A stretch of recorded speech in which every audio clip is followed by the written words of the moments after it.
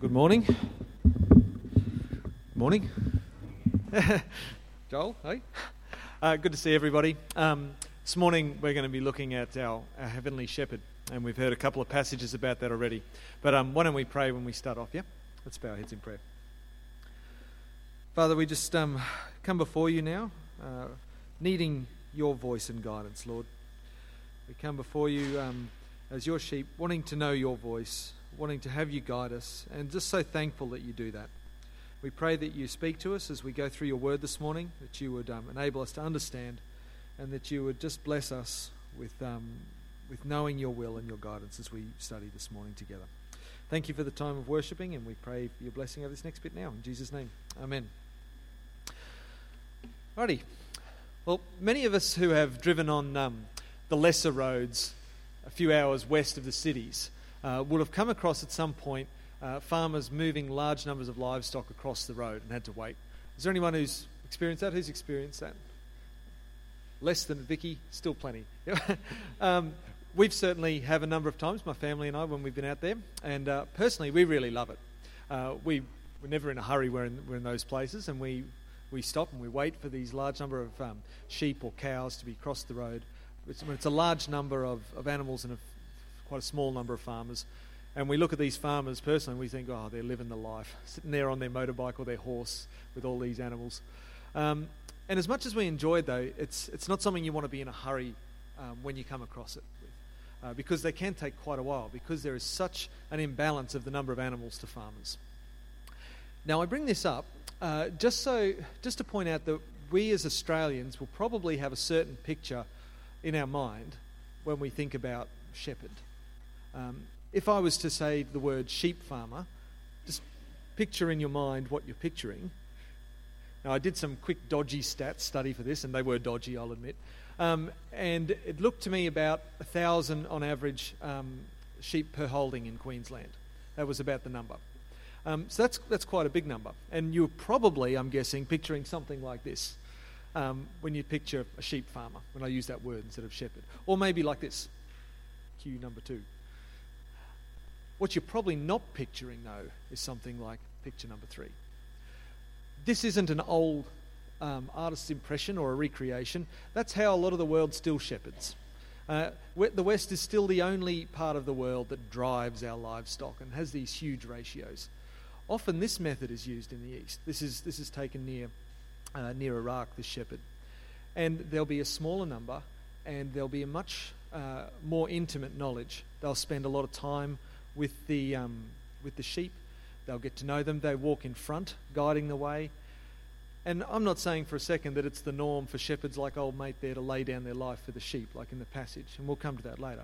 But it's a much better starting point, because this is more what the authors were thinking about when they wrote these passages we're looking at, this different model of a shepherd. Now, today I do want us to end back at Psalm 23, but we're not going to start there. Psalm 23 is about the Lord being our shepherd and what that means to the psalmist. But before we focus on that, I'd love us to read John chapter 10 in a bit more detail, to hear what it means from Jesus himself and what it means to him to be our heavenly shepherd and to walk with us, guiding the way. So if you'd like to turn with me to chapter 10, actually chapter 9, we'll start a bit there. We'll go through there and see what it means to him. You know, the way chapter 10 launches straight into the discourse is a fair indication that it's a continuation on from chapter 9. In chapter 9, Jesus heals a man that was born blind, and the Pharisees were unhappy about this because it occurred on the Sabbath. So that's the backdrop we have. John chapter 10 is actually pretty difficult in a few places in some of the details. Like as a reader, it's hard because first he's the shepherd and then all of a sudden he's the gate. First he's being compared to thieves and then to hired helpers.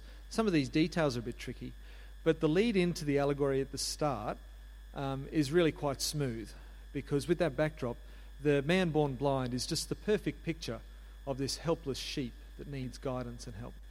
And the Pharisees condemning that miracle are just the picture of the false shepherds, aren't they? Not wanting a bar of it. So that's our lead in. I'm actually going to read from chapter 9, verse 38, just to set that context, and then the first 6 verses. We'll go through that passage again and have a look at some of the details there. So John chapter 9 from verse 38. He said, "Lord, I believe," and he worshipped him. Jesus said, For judgment I came into this world, that those who do not see may see, and those who see may become blind. Some of the Pharisees near him heard these things and said to him, "Are we also blind?" Jesus said to them, "If you were blind, you would have no guilt. But now you say, 'We see,' your guilt remains.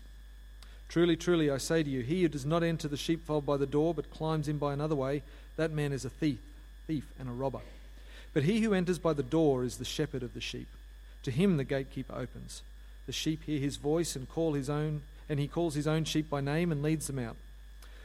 When he has brought them all his own, he goes before them, and the sheep follow him, for they know his voice. A stranger they will not follow, but they will flee from him. They do not know the voice of strangers." This figure of speech Jesus used with them, but they did not understand what he was saying to them. It's the first key point there. The one that enters by the door is the valid one, yeah? So we want to look at what that means. When we look at John's Gospel as a whole, there's a number of themes that run all the way through it, some common themes, and one of them is this really tight unity between Jesus and the Father, indeed the whole Trinity. A few examples. Even chapter 1, verse 1. In the beginning was the Word, and the Word was with God, and the Word was God. This tight unity. A few from John chapter 5. So Jesus said to them, "Truly, truly, I say to you, the Son can do nothing of his own accord, but only what he sees the Father doing," is 19. And 37. "The Father who sent me has borne witness about me. His voice you have never heard, his form you have never seen." Past the passage we've looked at in 16. "I came from the Father," this is 28, verse 28, "and have come into the world. Now I'm leaving and going to the Father." This theme runs through the whole thing. And I think the door in this passage is continuation of that. Jesus comes through the Father at his will and command. Those who are coming only following the law, like the Pharisees, or worried more about the Sabbath than this person's healing, they weren't using the gate. They weren't coming through the will and command of the Father. They were trying to come through the law. Now, rules which may explain good ethics, or the law which was given by God, nothing wrong with that, but they are not God themselves. And any message that doesn't focus on the center of God and his relationship with us and him reaching out to us personally, that's not the gate, what Jesus is saying. It has to come through the will and command of God, following the Spirit of God. And that's the gate. Any message without that, or any preacher that gives that message, there's no life with that. There's only theft and destruction, as the passage tells us. Next, Jesus in this passage talks about the chosen sheep recognizing his voice in 3 to 5, verses 3 to 5. The Eastern shepherd, just like all of us, has a certain voice, yeah? It's an identifiable voice. And he spends a lot of time with the sheep, so they come to recognize it. And they're going to follow when he speaks. Someone else, they'll say, "That's not right." When he leads them out of the pen to pasture, he doesn't drive them out, but he walks in front, and they know the voice, so he follows them as he guides. His sheep know his voice. Those that are called by the Father know his voice, and they follow.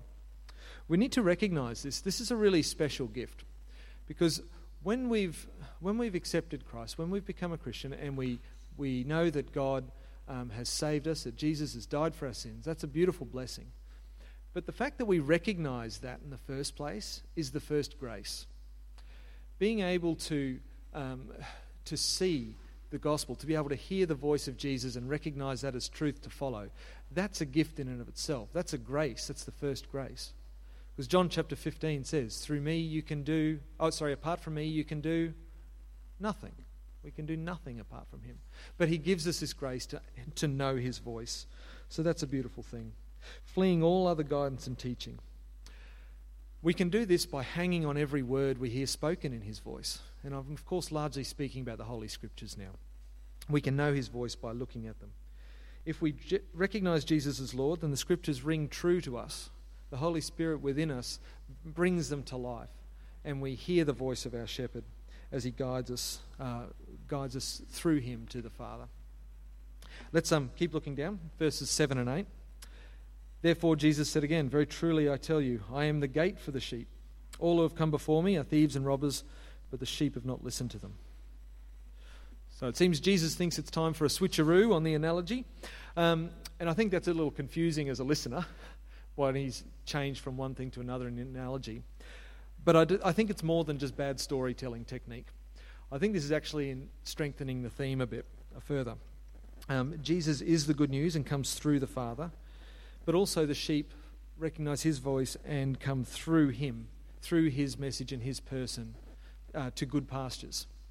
Now this is a double meaning. This is a deep meaning.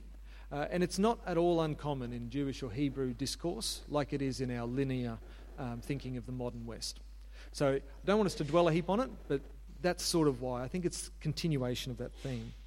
What's more important is we digest what the sheep are coming through Jesus to. Like, where is he shepherding us as the shepherd? For that I'm going to read verse 9 and 10. I am the gate. Whoever enters through me will be saved. They will come in and go out and find pasture. The thief comes only to steal and kill and destroy, but I have come that they may have life and have it to the full. The change in analogy for Jesus being the gate is about where he shepherds the flock to, like I said. Sheep are led to pasture. That's for a place to be nourished. It's a place where, under the protection of the shepherd, we can have all that we need to get through. I went on an overnight kayaking trip a couple of years back, and with some friends. It was down the Pumicestone Passage. If you don't know that area, it's a pretty tame and easy paddle. So when we were loading up, my wife was having a great old chuckle at how much gear was being forced into these boats. And gear and food, I should say. And I've always remembered and loved the response that Etienne made. He stood up and said, "Look, we're not going out there to survive. We're going to thrive." And I think we had a week's worth of food in those boats, so thrive we did. And this is fitting here too. The pasture that Jesus as shepherd leads us to isn't one where we can just get by, where we can survive. It's one where we go to thrive. He says we can have life and have it to the full.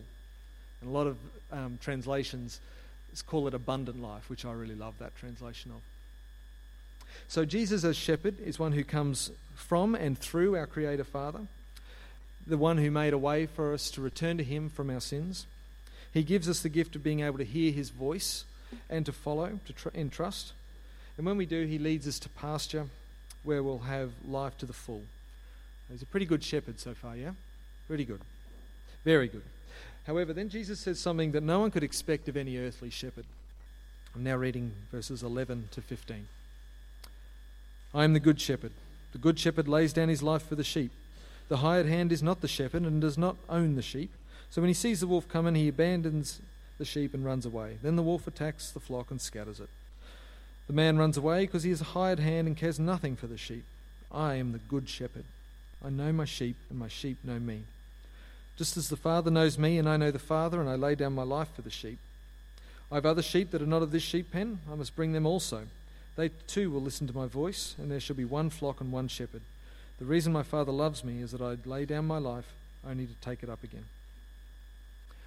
A good shepherd of the times would defend the sheep bravely and fight for them, but no one would expect him to die for them. Let's bear in mind that Jesus hasn't actually done this yet when he said that, so I still think it's quite a confronting message for the hearers to hear. Like a shepherd that's willing to do that. I mean, they're thinking, wow, this shepherd he promises to be is sure willing to go the extra mile, yeah? And he must really love the sheep. Someone's willing to do that. Now, there's an extra bit which I think adds more power to it for me, and that's verse 15. He says, just as the Father knows me and I know the Father. To me, this is more confronting again, because this isn't just a shepherd that's willing to die for the sheep, but this is an all-powerful, one with the Creator Father shepherd who's willing to do that. This isn't a cheap gift. This is an incredible shepherd who's still willing to give his life. And he'll do anything to protect us, including that. It's really special. His strength is enough too. It says here, I lay it down only to take it up again. So as we know, death doesn't conquer him. He promises there will never be an attacker or a wolf that his self-sacrifice won't be sufficient for. So let's be practical for a second. What are the wolves that can attack the Christian? Let's go interactive. What do you reckon? Sorry? False doctrine, absolutely. Persecution, yeah. Doubt.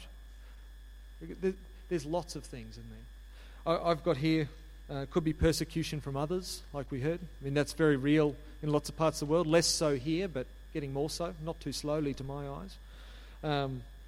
False teaching, false doctrine from supposed brothers and sisters in Christ, but anything that doesn't direct us to the gospel. It can be health issues in our body or our mind. It can be spiritual attacks from within, doubt or sin. It could be anything, I think, that attacks the spiritual safety of the flock under the Good Shepherd Jesus, to put it broadly. Now, in these cases, the Shepherd Jesus is willing to do anything that is needed, even up to and including laying down his own life to protect his flock.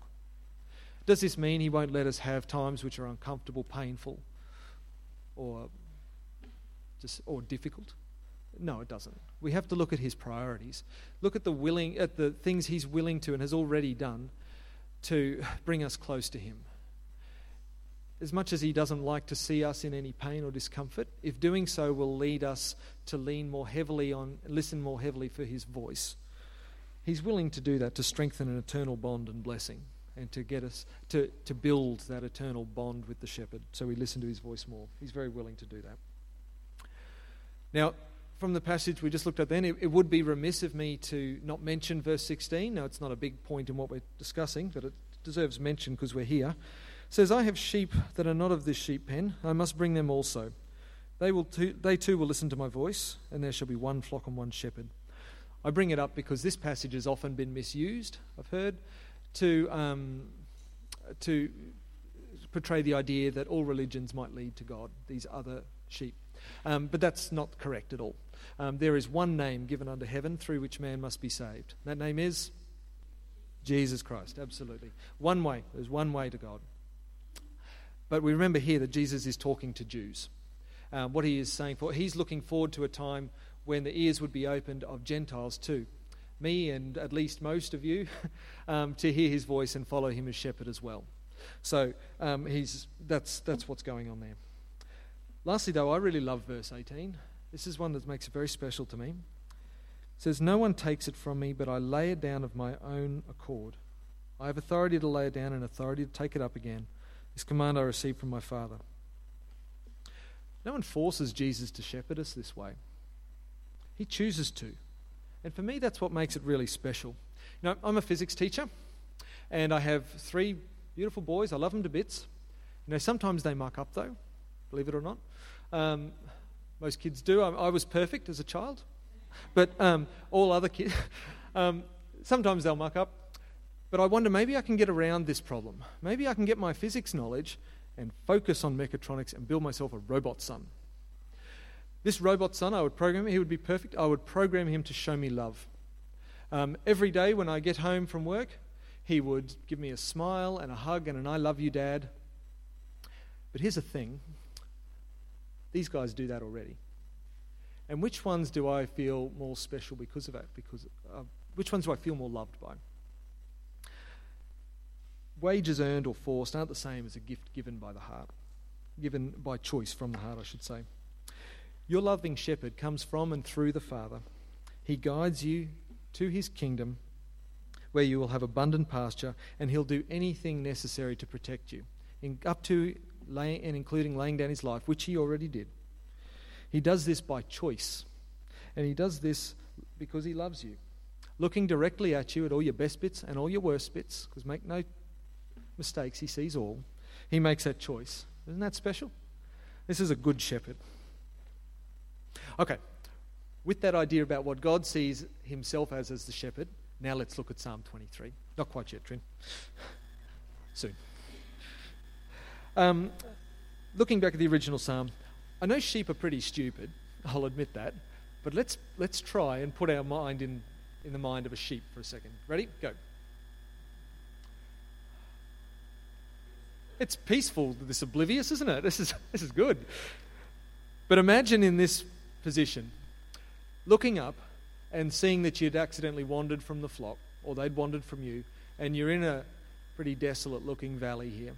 You're in a rough place, and you see a wolf or a dingo or a tiger snake or something watching you and moving in. Now, what kind of shepherd do you want at that time? What kind of help do you feel you need, and what do you want? King David, the author of Psalm 23, was in this kind of situation, metaphorically speaking.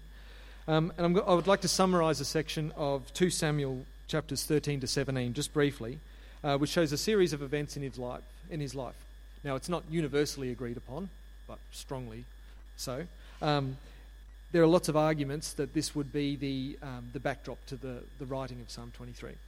So, David's son Absalom had gone through a rough period in life. He'd made some questionable choices, and he'd fled from Jerusalem, and he was in hiding.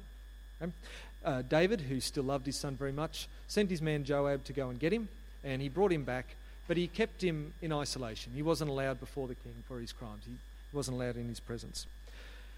Absalom then spent the next few years building up. He used his cunning and his charisma, and we're told his excellent good looks. I'm sure they didn't hurt.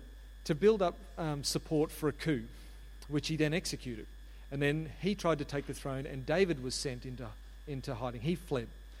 So David was then on the lam, no pun intended for the message. You didn't laugh. My boys told me that was a terrible joke. My robot son would have laughed. No.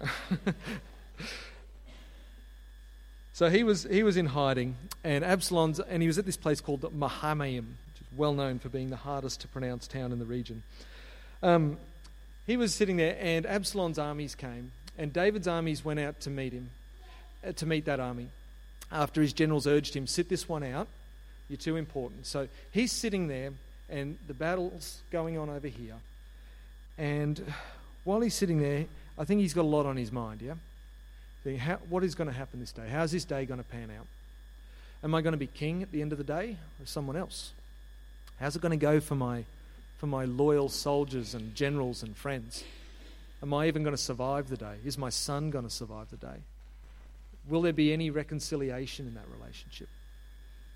David was troubled and in a very desolate place in mind and spirit, I would say, that day, yeah? And when David was in that situation, he reflected on his youth as a shepherd, and he called out to his heavenly shepherd for guidance. He penned the words to the now well-known Psalm 23. And I reckon it'd be cool for us to actually read it aloud together. Is that okay? Thanks, Trin. It's going to be up on the screen, so make sure we've got the same version. Because this is when he's in that situation. This is what he penned. And I think it's great for us to do so, recognising the context and also what the Father sees as he inspired this, what he sees, like from John chapter 10, in him being our shepherd. So let's read that. The Lord is my shepherd, I shall not want. He makes me lie down in green pastures. He leads me beside still waters. He restores my soul. He leads me in paths of righteousness for his name's sake. Even though I walk through the valley of the shadow of death, I will fear no evil, for you are with me. Your rod and your staff, they comfort me. You prepare a table before me in the presence of my enemies. You anoint my head with oil. My cup overflows. Surely goodness and mercy shall follow me all the days of my life, and I shall dwell in the house of the Lord forever. It's a beautiful psalm. The Good Shepherd comes from the Father and leads to his kingdom where there is abundant pasture and protection from anything that attacks. David was in the valley of the shadow of death then, wasn't he? But he looked and he started the psalm acknowledging the Holy Shepherd's guidance to green pastures is where he started. Hebrews 11:1 says, now faith is the assurance of things hoped for, the convictions of things not seen. I think David showed real faith at that point. But he also remembered a passage from Deuteronomy 8:3, which we'll recognise as the words Jesus spoke when tempted by Satan, where it says, man does not live by bread alone, but man lives by every word that comes from the mouth of the Lord. I think David knew that by recalling the guidance he'd had his whole life through the law and the prophets, the voice of his shepherd would lead him through to good pasture. David was in the valley of the shadow of death, but he looked at the safety and assurance he had. As he said, for you are with me, your rod and your staff, they comfort me. And he knew these blessings, they weren't stingy, they weren't harshly rationed. I love how Similar is too weak a word. The message of that is in the two passages we've looked at. He says, you prepare a table before me in the presence of my enemies. You anoint my head with oil.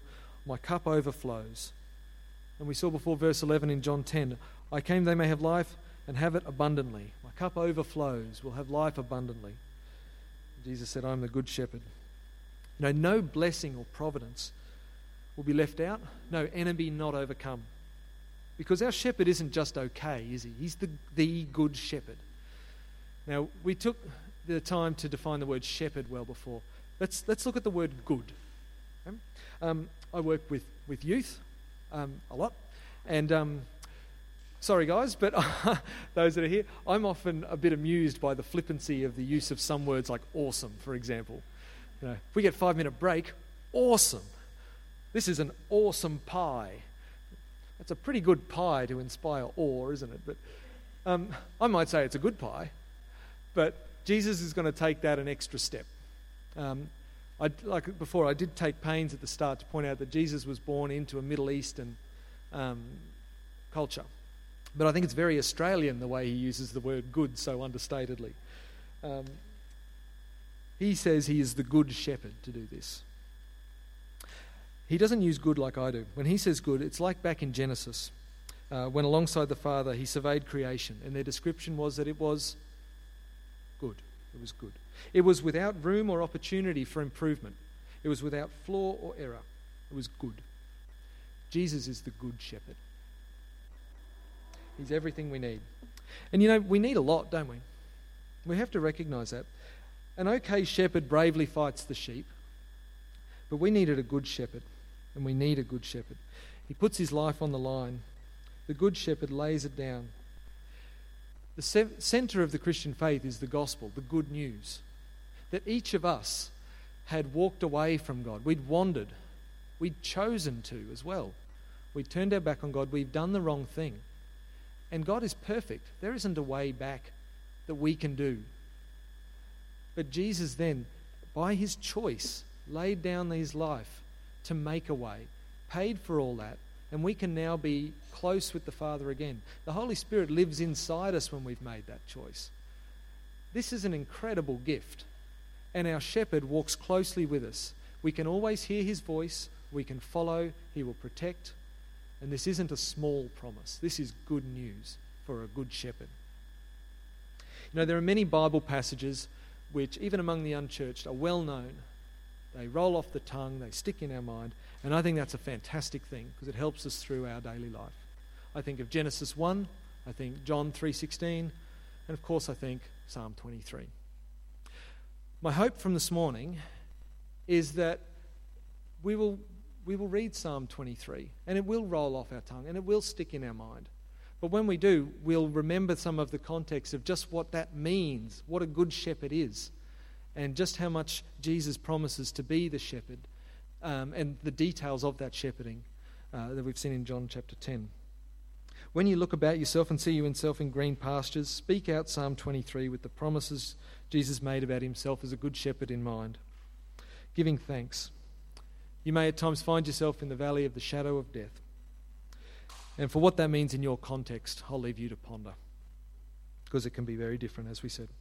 But then, speak out the words of in the voice of our Lord through reading and recalling Scripture, including Psalm 23.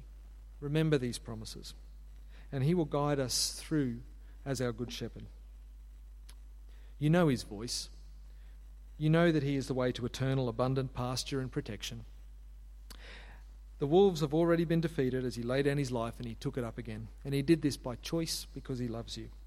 Whatever the valley is, he is there guiding us through it. So why don't we pray? Thanks. Dear Lord, this really is a great blessing to know that you're with us. And to just know the details of what that means for you has been really special.